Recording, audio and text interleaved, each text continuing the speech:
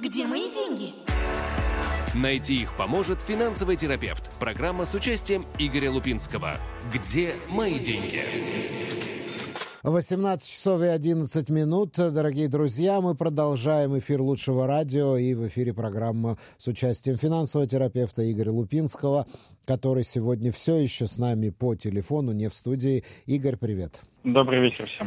Да, проверка связи. Все нормально. Игорь, мы тебя хорошо слышим. И, дорогие друзья, я напомню, номер нашего WhatsApp-мессенджера 050-891-1064. Наш WhatsApp-мессенджер ждет ваши вопросы, потому что этот час, эта программа посвящена в первую очередь ответам на ваши вопросы. Все, что касается материального положения, финансов, инвестиций, недвижимости и другие вопросы, пожалуйста, до конца этого часа Игорь с нами будет на эти вопросы отвечать. 050-891-1064. Ну и, Игорь, у нас сегодня прям вот перед эфиром уже есть вопросы. Давай сразу к вопросам и перейдем. Александр тебя спрашивает. Здравствуйте. Вопрос по страховке здоровья. Тяжелые заболевания, в скобках тяжелые заболевания. Предлагают страховку в миноре без удорожания в течение 10 лет. Так ли это действительно или нет? Можно ли поподробнее? Спасибо. Ну, давайте так поговорим. В принципе, любая страховка дорожает просто по факту того, что с каждым годом мы не молодеем, увеличивается риск заболевания, соответственно, увеличивается риск того, что страховой компании придется заплатить. При этом для того, чтобы продать любой товар, любая компания-производитель идет на какие-либо скидки, маркетинговые ходы и так далее. Что касательно страхования, причем абсолютно любого страхования, я рекомендую подходить не к тому, сколько мне это будет стоить сейчас или даже в ближайшие 10 лет. Вы эту программу покупаете условно навсегда, до того момента, пока либо не наступит возраст, когда эта программа уже будет не актуальна, либо не произойдет страховой случай. Поэтому я всегда предлагаю сравнивать, что называется, полную стоимость. Вы можете запросить в страховую компанию, у страхового агента, который вам это предлагает, во сколько вам обойдется эта полиса со дня покупки до того момента, как она закончится, и уже на этом основании сравнивать это с другими подобными программами, и тогда принимать решение, что лучше, что хуже. Конкретно, как это было заявлено, это вполне нормальный маркетинговый ход. Вопрос, во сколько скаканет эта программа на 2011 год. Да. Дальше следующий вопрос задает тебе Владимир. Игорь, расскажите, пожалуйста, что такое дира бе-анаха и чем отличается от михир миштакена? Здесь можно сказать и ничем не отличается. И отличается просто если не изменяет память, 2020 года было несколько различных программ стимуляции покупки квартир для людей, у которых либо нет квартиры, либо там одна квартира и прочее. Была Михирли Миштакен, была Дирали Мишапре Диюр и прочее. Вот. Сейчас все эти программы собрали просто под одной крышей, которая называется Дира Банха. То есть это объединили в единый проект, это находится на одном сайте, diramov.gov.il, по-моему, если не изменяет память. Вот. И, собственно говоря, все. То есть, по большому счету, вы помните название Михира Миштакен, сегодня это называется Дира Банха, суть почти одно и то же. Есть некоторая разница, поскольку со временем все скидки имеют свойство уменьшаться, как при любой распродаже, так и, в принципе, при создании некого интереса, или недостатках бюджета и прочее, то Михир Миштакен от Дира бе-анаха серьезно отличаются размером скидки. Если в Михир Миштакен когда-то это было, речь шла о процентах от стоимости квартиры, то сегодня у процента от скидки в процентах от стоимости квартиры есть четкий потолок. То есть это не больше 300 тысяч шекелей. Но я бы и по этой скидке тоже не пренебрегал, потому что 300 тысяч шекелей от рыночной цены – это тоже очень хорошая скидка. Вряд ли вы ее получите просто так, что называется, на свободном рынке. Ну и плюс в этой программе, еще один плюс, который никуда не делся, достаточно 10% капитала для того, чтобы получить ипотеку в банке, потому что оставшиеся 15% гарантирует государство, соответственно, облегчает процесс получения ипотеки. Поэтому те, кто еще нет, бежим, делаем себе закаут, оформляем право на участие в лотереях, начинаем участвовать в лотереях, которые как раз-таки вчера, по-моему, начались. Да, мы сегодня говорили уже об этом. Министерство строительства объявило, что начинается новые лотереи, 6800 квартир в 16 населенных пунктах. Кстати, населенных пунктах, которые сейчас эвакуированы, типа Кирьят-Шманы, среди прочего. Но поскольку речь идет о том, что эти проекты только планируются пока, они строятся еще будут долго, будем надеяться, что к этому времени война закончится и жители уже туда вернутся. Но в любом случае надо оформить закаут, льготность, как я понимаю, до конца января.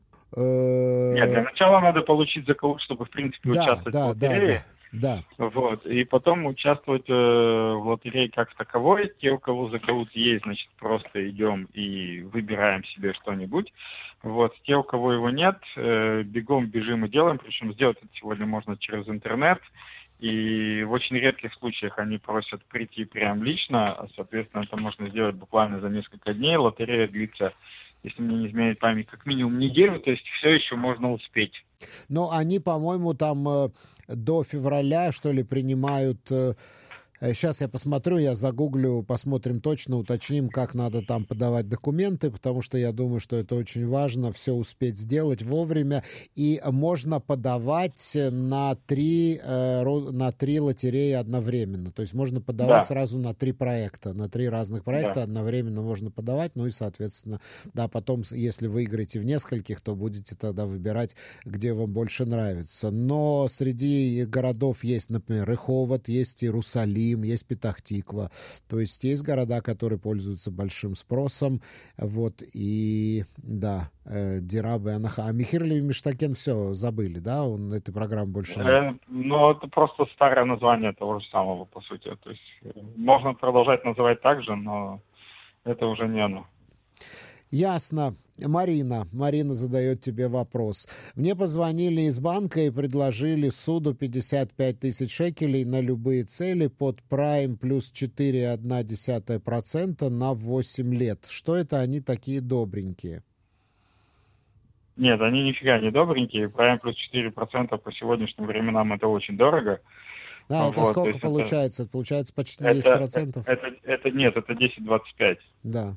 Вот. Я прекрасно их понимаю, почему они позвонили и предложили, потому что им надо продавать деньги. Это их работа, по сути. Вот. Но условия очень нехорошие. То есть на сегодняшний день человек, у которого нет каких-либо явных проблем с точки зрения кредитного рейтинга и с точки зрения возвратов своих обязательств, вот, адекватная стоимость кредита это прайм плюс 2, прайм плюс 2,5 максимум, это для ленивых совсем. Прайм плюс 4 это грабеж, поэтому ни в коем случае. И, дорогие друзья, я вот загуглил пока информацию по поводу этого Гдирабе Анаха, по поводу начавшейся записи на лотереи. Значит, написано следующее. Запись на лотереи закроется в среду 7 февраля. Можно получить ишур закаут, то есть подтверждение льготности, до 22 января 2024 года. То есть это крайний срок. Кстати, закаут можно получить онлайн. Можно оформить онлайн, все заполнить. Преимущество будет предоставляться тем, кто проходит действительную службу резервиста, то есть реально ходит служить в армию резервистам, и, разумеется, их семьи, а также семьи, где есть дети-инвалиды. Вот. И, соответственно, я уже говорил, что можно записаться сразу в 3 города на все лотереи, которых в этих 3 городах происходят. И, то есть не в 3 проекта, а в 3 города, да, на все проекты, которые в этих городах происходят, и объявлены результаты лотерей будут в марте. В течение марта будут объявлены результаты лотерей. Ну вот, я думаю, что это очень важно знать нашим слушателям. А мы идем дальше. Да, я повторяю, 050-891-1064, номер нашего WhatsApp мессенджера. И у нас следующий вопрос. Добрый вечер, меня зовут Андрей. Вопрос по бирже. Одна из граф на биржевом сайте называется «Етрат битхонот». Можете ли объяснить перевод этой графы? Ну, битхонот — это гарантии, да? Битхон — это залоговое обеспечение, количество залоговых да. обеспечений, да. То есть остаток залогового обеспечения. Что это может означать? Это может быть все, что угодно. Твой кредит на покупку акций, что это означает? Я сейчас не буду гадать, потому что все очень сильно зависит, о чем идет речь и где это написано. Но если мы берем четко название, Етрат битхонот — это остаток некоторых, как бы сказать, некоторого залога, который можно использовать как обеспечение для выплаты по обязательствам. То есть, если человек торгует, там, условно, то, что называется, с плечом, то есть торгует в кредит, то это объем залогового обеспечения, который позволяет это делать или не делать. Это я сейчас вот фантазирую, потому что очень сильно зависит, о чем идет речь вообще. Так, Татьяна задает вопрос. Мехир ли Миштакен можно купить только одну квартиру или можно больше? Не, хотелось бы 50, конечно, но... Не Мехир ли Миштакен, только Дира Бенаха. Мехир ли Миштакен больше нет. Да. Хотелось бы купить штук 50, но можно только одну. Да, и я так понимаю, что это можно только человеку, у которого нет своей квартиры в собственности. Нет. Есть в очень ограниченном объеме есть проекты для так называемых мишапредию, то есть для людей, у которых уже есть квартира, и они хотят купить себе как бы лучше. Такой проект обязывает человека в течение 1,5 лет после получения новой квартиры продать старую или выплатить полную стоимость квартиры без скидки. Окей. Том задает вопрос. В СМИ сообщили, что было заседание финансовой комиссии, где обсуждались компенсации для малых бизнесов. Известно ли вам что-то, что они там уже решили? Если честно, я немножечко выпал с рутиной, поэтому что было конкретно на последнем прям заседании финансовой комиссии, это прошло на данный момент конкретно мимо меня. То, что там должно было происходить, это продление периода выплаты компенсации до конца декабря, и очень надеюсь, что это случилось. Поэтому... Это единственное, что я могу сейчас сказать, то есть это единственное, что они могут сейчас обсуждать, потому что их задача была продлить период компенсации до 31 декабря. В случае, если правительство решит компенсировать малым бизнесам ущерб от военных действий и дальше, то в январе надо будет принимать новое законодательство, потому что закон заканчивается 31 декабря, который был принят. Окей. По-моему, тоже там еще ничего не утвердили. Там выступал резервист, который служит в Газе. Он говорит, у меня летают пули, а я боюсь заплатить кредитной карточкой, что у меня будет отказ. В общем, да, там, в общем-то, ситуация. Говорили, что нет волшебных решений там, как всегда. Но, по-моему, они еще ничего не решили. Будем следить за развитием событий. Следующий вопрос тебе задает Алекс. Добрый вечер. Я купил участок в Хадере, я так понимаю, земельный участок в Хадере. Я купил участок в Хадере, который мне стоил 300 тысяч. Мне позвонили и предложили продать его за 600 тысяч. В том случае, если я его продам, мне придется платить 25% налога. У меня два вопроса. Первый. Смогу ли я каким-нибудь образом вернуть хотя бы часть налога, если я продам участок? И второй вопрос. Стоит ли вообще продавать этот участок? Может быть, лучше построить там квартиру. Спасибо, Алекс. По поводу, стоит ли продавать, надо понимать, о чем идет речь, какие права на участок, что за участок, где он находится, и возникает еще миллион других вопросов. С другой стороны, если его уже хотят купить за 600, явно у этого участка есть какой-то интерес, чисто финансовый, поэтому я бы проверил, что да как. По поводу того, что с заработанных 300 тысяч надо будет заплатить 25% налога, это верно. Единственный, вернее, не единственный, по поводу того, можно ли избежать уплаты этого налога, нет. Но тут вопрос встает о том, как его этот налог заплатить, потому что надо посмотреть, когда этот участок куплен, сколько времени он был во владении, и были ли какие-либо убытки. Это вот этот вот так называемый масс-шевах, что это за налог? Да. Вот. Есть ли какие-либо льготы у человека конкретно на масс-шевах, потому что могут быть персональные льготы. Вот. Были ли какие-либо убытки в других видах инвестиций, и тогда эти убытки можно зачесть. То есть это такая индивидуальная штука. Но это зависит от того, если у вас бизнес, компания, на которую можно какие-то сейчас... Нет, это не туда. Еще раз, если мы говорим про могу ли я как-то не платить налоги, нет, не можешь. Могу ли я как-то заплатить меньше или по-другому, или в рассрочку, или еще как-либо? Да, надо смотреть индивидуально, потому что выплата налогов в нашей стране абсолютно индивидуальная история. А по поводу того, чтобы самому там что-то построить, что ты думаешь? Ну, мне кажется, что если ты как индивидуал будешь строить, тебе это все будет в 30 раз дороже, чем когда строит подрядчик. Не знаю, нет, это не факт, почему можно построить и самому. Вопрос, что называется, опять-таки, зачем? То есть я всегда за то, чтобы делать то, в чем понимаешь. Если я строитель и более-менее понимаю в этом деле, или у меня там, не знаю, вся семья, то есть у меня там и архитектор под рукой, и строительный подрядчик под рукой, и инженер-строитель под рукой, еще желательно бригада своя тоже, вот, то что бы не построить подешевле, не продать подороже. А если я в этом ничего не понимаю, то я рискую тем, что меня просто разденут по дороге, и не факт, что я смогу это продать. Поэтому почему бы просто не заработать на участке? То есть здесь тоже индивидуальная история, что я могу, насколько я могу понимать и контролировать процесс, и сколько я в конечном итоге заработаю, потому что продать участок, заработав 300 тысяч, и долго упорно строить дом, чтобы его продать с той же прибылью 1300, возникает вопрос, зачем, например. Ну да. 050-891-1064, номер нашего WhatsApp мессенджера. Задавайте ваши вопросы Игорю Лупинскому. До конца этого часа он будет пытаться на них ответить. Ну, почему пытаться? Будет на них отвечать. Владимир тебе пишет, Владимир, который задавал вопрос про Дирабе Анаха. Игорь, как поживает ваша знаменитая квартира в Кирьят-Гате? Замечательно поживает. Месяц назад получил.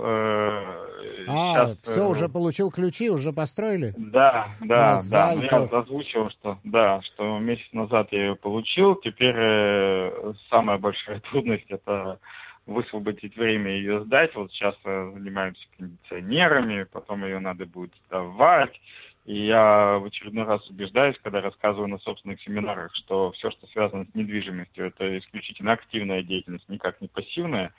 Вот сейчас испытываю это на своей шкуре, потому что сама по себе она почему-то никак не сдается у меня. Вот у меня другие деньги сами по себе работают, а квартира сама по себе не сдается. Кстати, по вот этим лотереям, Михир, это Дирабе Анаха, там, кстати, большая часть, там 6800 единиц жилья, и большая часть из них, самая большая часть, это Кирьят-Гат. Именно в Кирьят-Гате идет строительство. Я думаю, что там издать сейчас квартиру будет довольно легко, потому что много эвакуированных очень приехало в Кирьят-Гат. Я думаю, что там высокий спрос на жилье. Посмотрим, как это будет сдаваться. Единственное, что из, скажем так, южного региона Кирьят-Гат на самом деле находится на отдельном счету, потому что туда практически ничего не прилетало никогда. Слушай, может быть, они просто не знают о существовании Кирьят-Гата? Может быть. А кстати, ты слышал, что Intel подтвердил строительство своего завода в Кирьят-Гате и инвестиции там 15 миллиардов? Стой, об этом тоже ходило уже и говорилось уже неоднократно. У Intel есть завод в Кирьят-Гате, вот, и это не то, чтобы Intel пришел и сказал, я сейчас бухаю туда новые 15 миллиардов, а об этих пресловутых сначала 25 миллиардах. Потом мы слышим уже давно, вложили. Да, потом выяснилось, что 10 уже вложили, осталось 15. Короче, когда-то очень давно Intel пообещала в реконструкцию завода вложить 25 миллиардов и получила за это огромные налоговые льготы. Льготы получили, а вкладывать никто никуда не торопился. Потом 10 миллиардов вложили, и сейчас вот вроде как они обещают довложить те 15, которые обещаны были за 100-500 несколько лет назад. Вот. Но правительство, чего бы нет, каждый раз говорит об этом как о новой инвестиции, поэтому выглядит это все очень хорошо. На самом деле это очень-очень-очень старый бородатый анекдот, но вроде как должны довложить, да. Потому что завод существует, завод немножечко устаревает, и как любой завод его надо обновлять. Ну, в принципе, да, логично. Друзья, не присылайте, пожалуйста, голосовые сообщения, пишите текст, потому что у меня технически сейчас нет возможности ваши сообщения прослушать. Поэтому пишите 050-891-1064, пишите на наш WhatsApp Messenger. И снова Владимир тебя спрашивает: Игорь, какие ваши прогнозы на ключевую ставку, будет ли она понижена? Слушай, по-моему, мы это дело запишем, будем просто прогонять каждую передачу роликом, потому что буквально мы какую же 4-ю передачу это говорим одно и то же в этом плане, да? Нет проблем, окей, друзья. Мой личный прогноз на ключевую ставку, хотя я это не люблю, дай бог, чтобы она не поменялась. Изменение ключевой ставки на данный момент в какую-либо из сторон ничего хорошего государству Израиль не принесет. Поэтому будем посмотреть, как долго Банк Израиля будет со мной соглашаться. Вот так сделаем. Вот. Потому что ни уменьшение учетной ставки не даст нам ничего хорошего, ни увеличение учетной ставки не даст нам ничего хорошего. Поэтому если в ближайшие хотя бы там полгодика учетная ставка будет стоять на месте, ничего страшного не случится. Вот еще интересная статистика.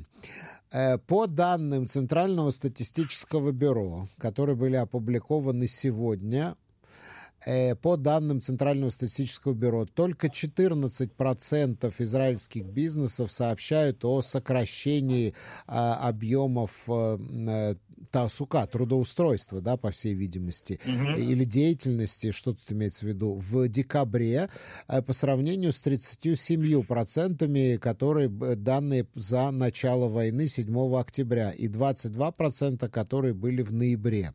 Вот. На юге резкое улучшение состояния бизнесов, а вот на севере, наоборот, процент бизнесов, которые сообщают о минимальной работе, о минимальной занятости и закрытии многих бизнесов, не изменилось по сравнению с ноябрем месяцем. То есть мы видим, что на юг уже возвращается жизнь, а вот на севере как раз-таки ситуация очень и очень тупиковая, и много эвакуированных, которые не думают, что будут возвращаться в свои дома, если не будет решена проблема с Хизбаллой. Ну, в принципе, это оправдано в том числе и как бы военными действиями. То есть ситуация на юге дает базу для некого оптимизма, при том, что как будут развиваться события на севере, никто особо не знает, и все, естественно, боятся самого худшего варианта. Поэтому, если южные бизнесы уже поднимают более-менее голову и что-то пытаются делать, тем более, что у нас и большой объем сельского хозяйства на юге, который сейчас искусственно тоже поднимают и вот, пытаются подогнать, то северяне вполне естественно пока смотрят и ждут, что будет происходить. Ну и надо не забывать, что опять-таки северный бизнес, в том числе достаточно большой, это и туристический бизнес, у которого чисто сезонно сейчас зима, снижается объем работы и прочее. Поэтому статистику, как ты знаешь, я люблю. Вот. И считать в среднем это очень прикольно. Я бы смотрел все-таки по отраслям и по ситуациям, по регионам конкретно. Ну вот еще интересные данные, что процент бизнесов, которые сообщили об расширении своей деятельности, да, то есть увеличении загрузки, скажем так, я даже не знаю, как это точно перевести, увеличение своей коммерческой деятельности, вот, скажем так, стал выше в 2 раза по сравнению с октябрем, и в этом месяце составил 48%. То есть почти половина бизнесов сообщает, что у них больше работы. Может быть, из-за того, что другие бизнесы закрылись или сократили свою деятельность, вот так вот оно перераспределилось? Не, ну слушай, что бы не сравнить с нулем, да? То есть если мы берем октябрь, когда все впали в ступор и никто вообще ничего не делал, а сейчас у нас типа по сравнению с октябрем, ну так это вообще идеальная ситуация. Было бы странно, если бы нет. Да. Хорошо, идем дальше. Снова Владимир. Владимир сегодня очень активно участвует у нас в нашем эфире. Дорогие друзья, будьте как Владимир. Задавайте ваши вопросы 050-891-106-4. Что вы думаете, будет ли повышение налогов?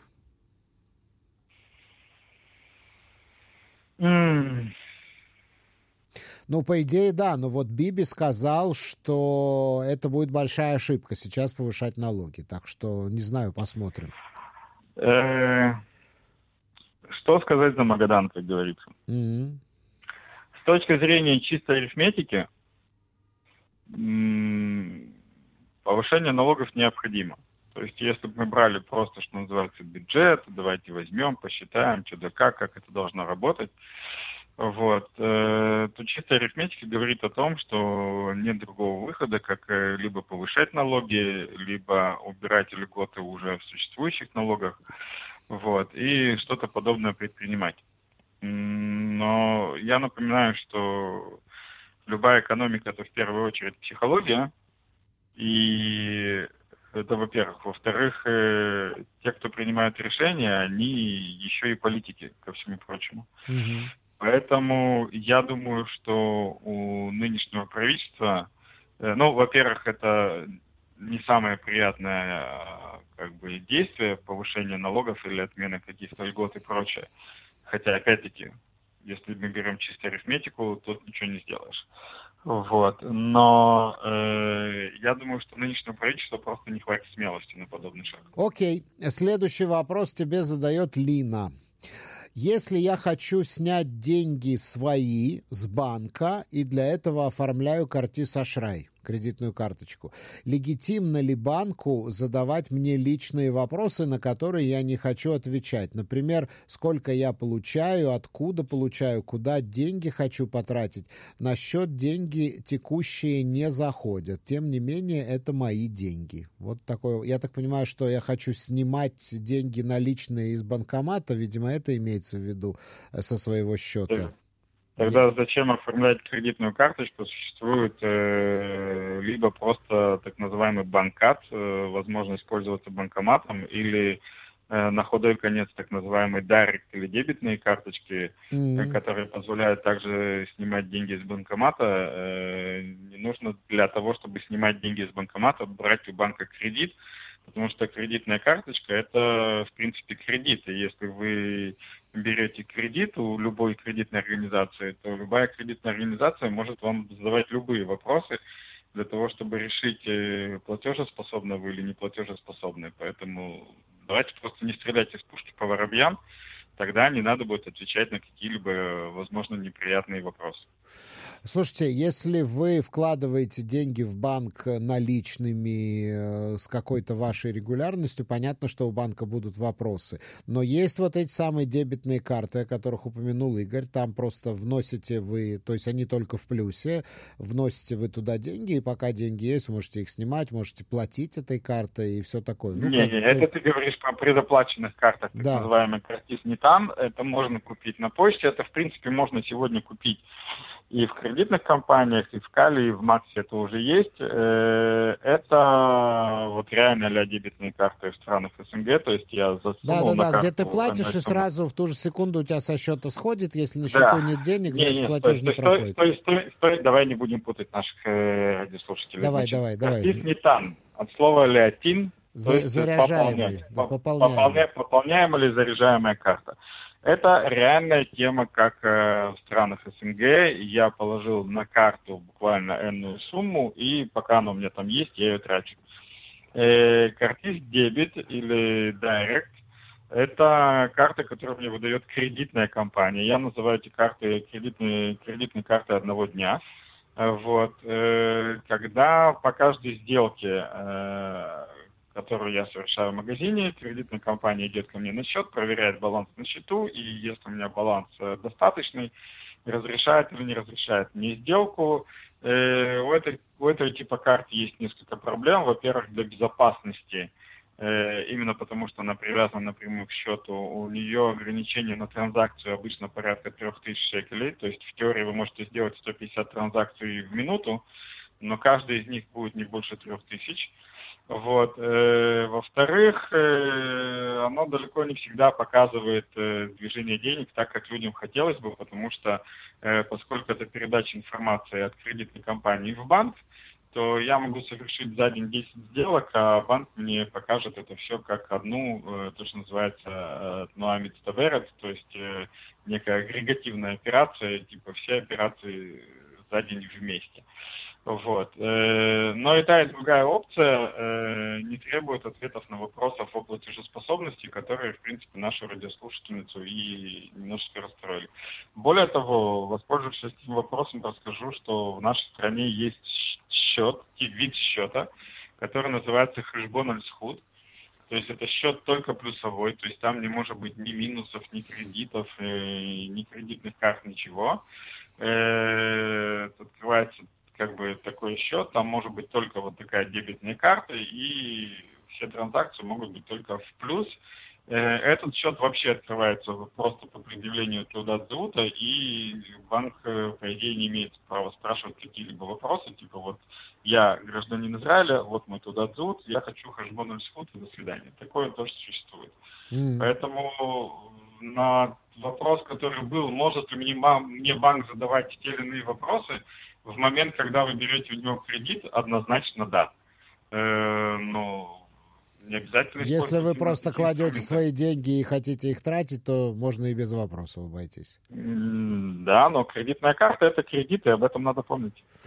Дальше. Следующий вопрос тебе задает Олег. Как можно забрать все деньги, но при этом не увольняться с работы? У меня есть пенсия, пицуим и керен миш. Я не знаю, что такое керен миш. И какой процент возьмут? Знаешь, что такое керен миш? Я думаю, что это керен иштальмут все-таки. Керен иштальмут, вот, наверное, имеется в виду. Да, вот. Это там что-нибудь 109 поигралось. Вот. Нет, друзья, в принципе, забрать... Как можно забрать все деньги, но при этом не увольняться с работы? И какой процент возьмут? Давайте так. Что такое деньги? У вас есть керен иштальмут, который высвобождается через 6 лет после его открытия.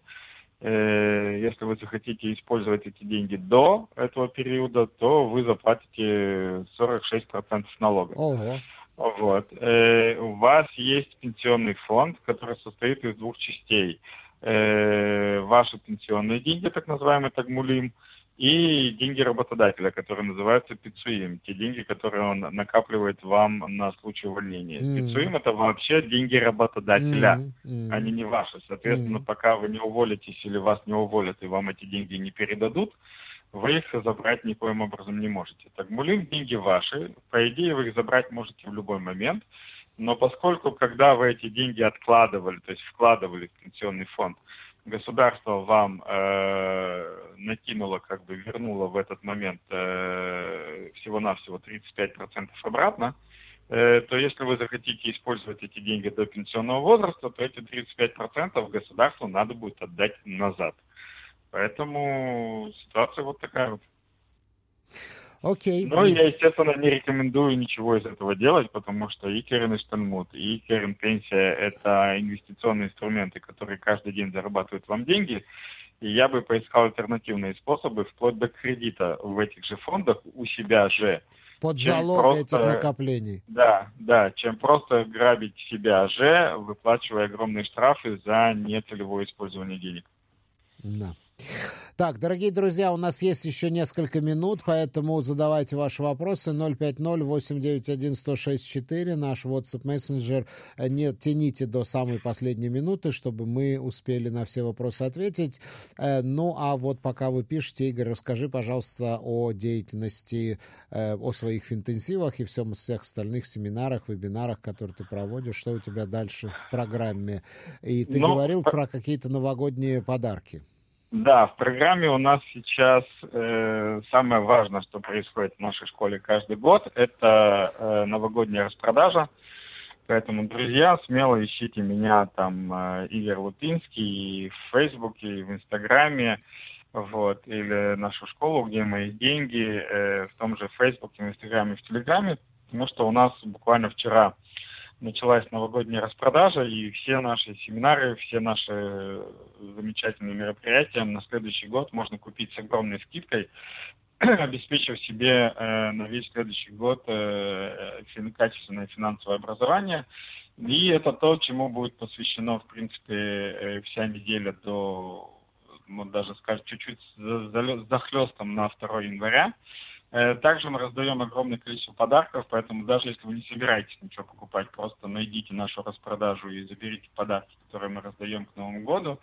Вот. И также у меня есть, я люблю налаживать партнерство, поэтому мы наладили уже с 2018 года, у меня налажено партнерство с Дедом Морозом, поэтому можно писать письмо Деду Морозу, вот, и дедушка по моей большой просьбе все ваши запросы, на все ваши письма старается где-то в районе 4-5 января отвечать и, собственно говоря, желание выполнять. Поэтому не оставьте себя без новогоднего подарка, найдите нас в социальных сетях, заберите подарки, которые мы даем уже, и напишите свое пожелание Деду Морозу тоже. Да, напишите пожелание Деду Морозу, причем можно не только экономического характера. Так, можно любого. Да, еще у нас есть вопрос. Александр задает тебе вопрос. Игорь, скажите, в каком месяце работодатель должен выплачивать дмей авра оздоровительные? Я просматриваю свои тлуши, но не вижу, что мне выплатили их в этом году. Что делать? Имеют ли право выплачивать в декабре? Два пункта. Первый, дмей авра выплачиваются через, право работник получает на дмей авра, на оздоровительные деньги после того, как он отработал полный год у работодателя. Вот, дальше это уже идет, что называется, набирается уже помесячно, то есть уже идет частичное накопление. Работодатель на самом деле имеет право заплатить дмей авра когда угодно, то есть он не обязан их заплатить прямо через год. В крупных, то есть есть работодатели, которые там год прошел и платим каждому свое. Есть работодатели, которые дмей авра выплачивают в определенный конкретный срок, кто-то летом, кто-то в декабре, кто-то вообще условно в следующем году. То есть, как минимум, дмей авра человеку должны заплатить, точно должны заплатить весь долг по дмей авра, если человека увольняют. Но когда конкретно через год, то есть через год после того, как человек отработал, и у него наступит этот сказочный день, это зависит исключительно от работодателя, может быть в любой момент, в принципе, того календарного. То есть, может как произойти? Допустим, работодатель решил, что он выплачивает всегда дмей авра в марте, а человек отработал год в мае месяце.